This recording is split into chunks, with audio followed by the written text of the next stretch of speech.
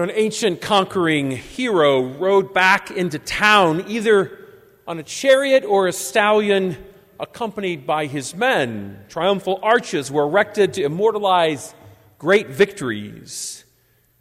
Jesus was victorious, driving out demons, healing the sick, and raising the dead. And now it was time for the King of Kings to enter the holy city. But he rode humbly on a donkey. Instead of swords, his disciples carried palm branches.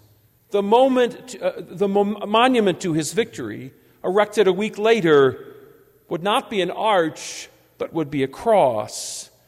From the beginning to the end of his life, details of his life were humiliating. No room in the inn, born to stable, hunted by Herod, fleeing to Egypt. He grew up in obscurity in a hick town named Nazareth in Galilee. From this beginning of his ministry, he was opposed. His disciples were nobodies, quickly identifiable by their hillbilly accents that gave Peter away the night before the crucifixion as he warmed himself by a fire. Judas sold him for 30 pieces of silver, book value for a slave. When he was finally handed over, Jesus was given a punishment reserved for slaves and the rebellious. Flagellation and crucifixion were used to maximize humiliation, most especially when the accused was stripped naked for all to see.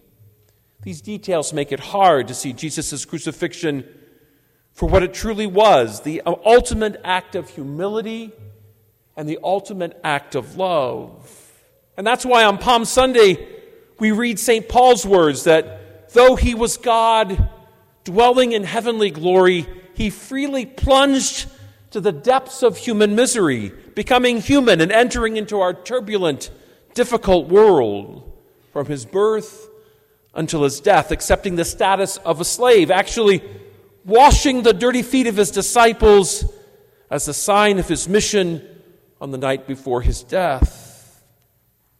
So as the second Adam, he undid the sinful damage caused by the first Adam. Adam and his wife Eve were bitten by the serpent in the desire to be like God and injected with Satan's prideful venom. Jesus' humility as he walked to the cross is the antidote. By his obedience, he crushed the head of the serpent, and God, responding to the humility by exalting him far above any earthly king. And he invites us this week to share in his glory and accompany him on the road to glory throughout this week. So we must remember that the more you participate this week in all of the Holy Week liturgies, the greater grace that will be extended to help you understand this great gift of our salvation. So our bulletin today has all of the Holy Week liturgies. I invite you and encourage you to come to all those liturgies that you can come to, starting with Holy Thursday and then Good Friday, 3 hours of liturgies in the afternoon, 3 hours of liturgies in the evening, and the greatest Mass of the liturgical year, the great Easter Vigil, which begins at 8:30 on Saturday night, and then, of course, all of the Easter liturgies. So let us pray for our parish, that during this Holy Week, we may be made holy.